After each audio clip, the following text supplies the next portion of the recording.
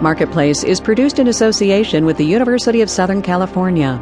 Did you know the United States sells more military weapons to more countries than anybody else in the world? We will explain how that works on the broadcast today from American Public Media. This is Marketplace.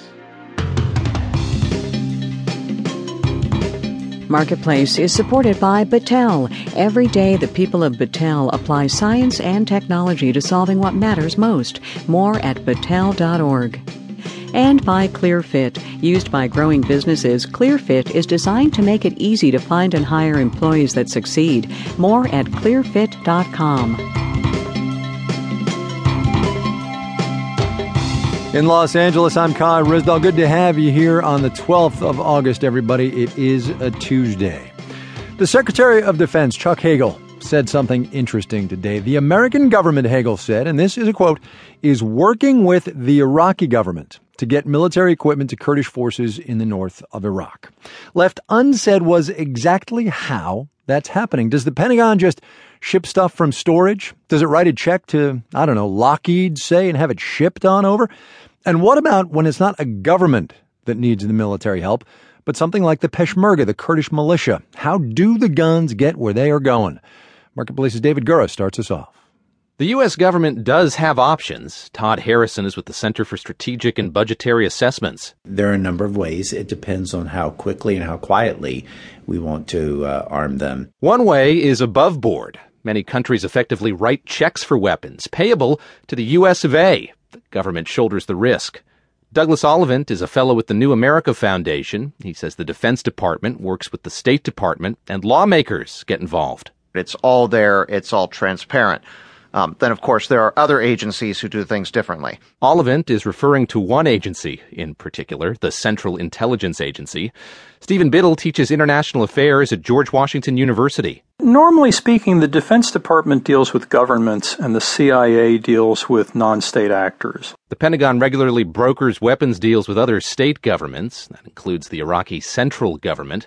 But Iraqi Kurdistan is an autonomous region. So the Defense Department, Biddle says, may not want to deal with a militia. As far as we can tell, yes, the CIA is now committed to provide weapons and ammunition directly to the Peshmerga. That has been widely reported, but a CIA spokesman declined Marketplace's request for comment. Biddle says if the CIA is involved, it does have the wherewithal to get weapons from U.S. allies, even from international weapons dealers. Todd Harrison with the Center for Strategic and Budgetary Assessments says we're talking about weapons that are probably worth a few $100 million. In all likelihood, the CIA has money set aside to pay for stuff like this. But Harrison says there's no way to know how much. We can't see directly what the CIA receives in terms of its total budget. So no top-line figure even? Not that I'm aware of. The Defense Department also has some budgetary flexibility. It has $85 billion for what are called overseas contingency operations. In Washington, I'm David Gura for Marketplace. On to geopolitical hotspot number 2 now, Ukraine. A Russian convoy left the Moscow area bound for rebel-held eastern Ukraine today. A convoy loaded, the Russian government says, with humanitarian aid supplies. There is some skepticism, it is fair to say, from Western governments about that last bit.